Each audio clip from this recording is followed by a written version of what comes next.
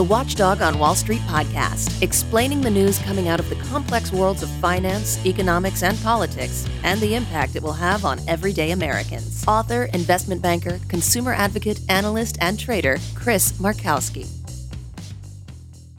Okay, so our friends over at the Federal Trade Commission and the Justice Department have put out a new set of rules, guidelines there in their efforts to basically warn. Well, they're saying they're going to warn everybody about what they're going to do in regards to mergers. They're laying out a framework. So basically what we have is people of little talent or ability, because they don't work in the free market, they're government bureaucrats, passing judgment on things that are impossible to foresee. Okay, you don't know what's going to happen. I don't know what's going to happen. Make educated guesses. But again, when it comes to the free market, it's like trying to guess the weather. You don't know. Anyway, they had a op-ed in the Wall Street Journal, and they started off with the flowery, fluffy language. When markets are competitive and companies jostle to win business, everyone benefits. Consumers pay lower prices and get better service. Workers have more options to earn higher wages and get better working conditions. And we all benefit from the breaking innovations and diverse views that flourish when markets are open and the best ideas win. And I read that and I say to myself, Lena Khan was in charge of the FTC. I guess she wrote her college thesis on Amazon, and she hates Amazon, all the reasons to break Amazon up. And I'm saying to myself, gee, am I paying lower prices on Amazon? Yeah. Am I getting unbelievable service from Amazon? Yeah. Workers have more options to earn higher wages. Fair market wage. You're going to get paid for what you're worth. Better working conditions? Is some kind of sweatshop operating there? And again, the innovations and whatnot that comes, that increases productivity, that makes things better, that we need to have more. That does a better job of fighting inflation than the Fed does. But anyway, they put together these guidelines, and they say they're to be written and understood by businesses, consumers, entrepreneurs, workers, and the broader public. 3 goals that they said they focused on. They're bound by antitrust laws written by Congress, interpreted by the Supreme Court. Clayton Act prohibits any merger that may substantially reduce competition or tend to create a monopoly.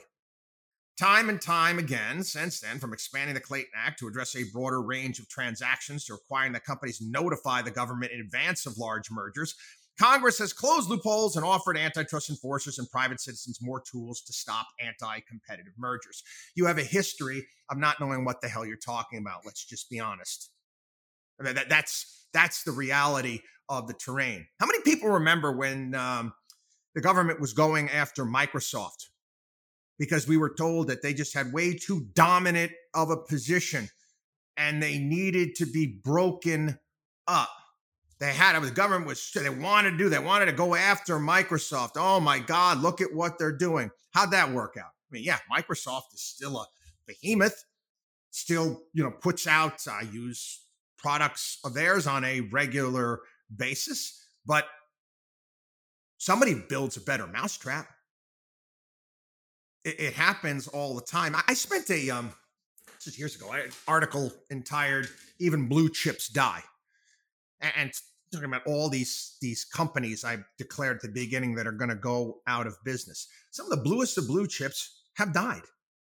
It was that stupid investing scam back from like the late 1960s, early 70s, called the Nifty 50. And Wall Street was trying to sell you, I forget which investment bank was trying to push this. These are 50 stocks that you could buy and you could hold forever. What?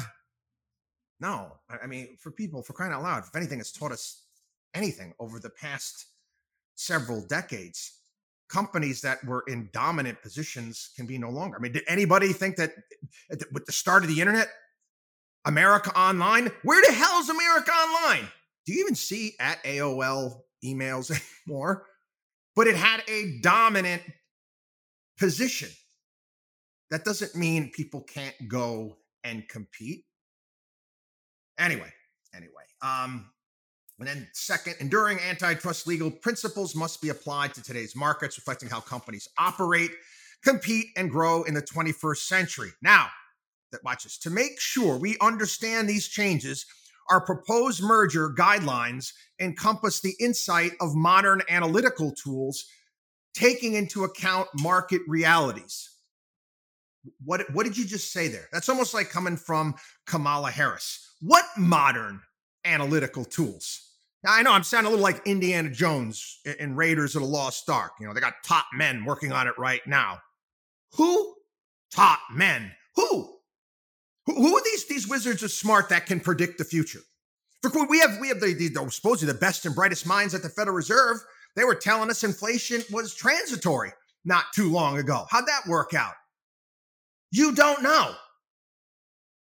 You don't know. You could put all these tools and all of your models together, and guess what? You could be completely wrong. Third, we've written the draft guidelines with the broader public, not only antitrust experts in mind. It makes it easier for businesses and individuals to understand the risks that a merger or acquisition may lead to an antitrust investigation and, where warranted, a lawsuit.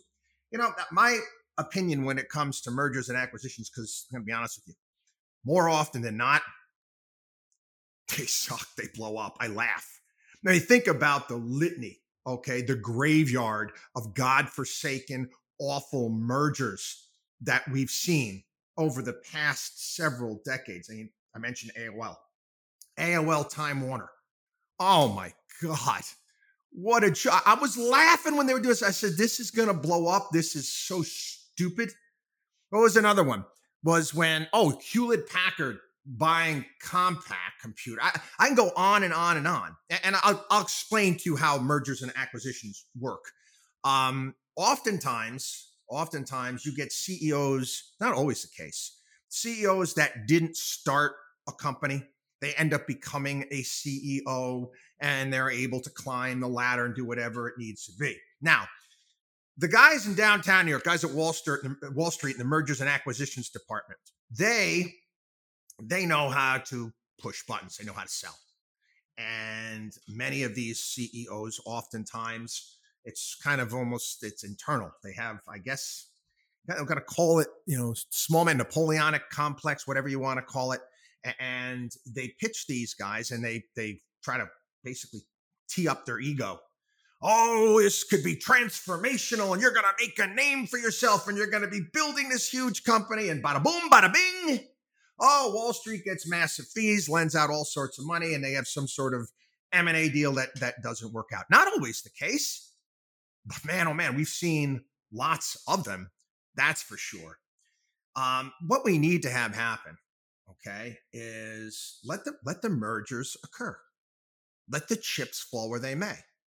And again, if it becomes a monopoly, then break the damn thing up after the fact. Now, again, I find this kind of rich, the FTC is talking about these anti-competitive behavior.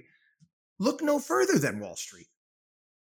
Look no further than the consolidation in banking. We have an industry here in this country that is too big to fail. It shouldn't work that way. We had the government use taxpayer money to bail out the automakers. Why?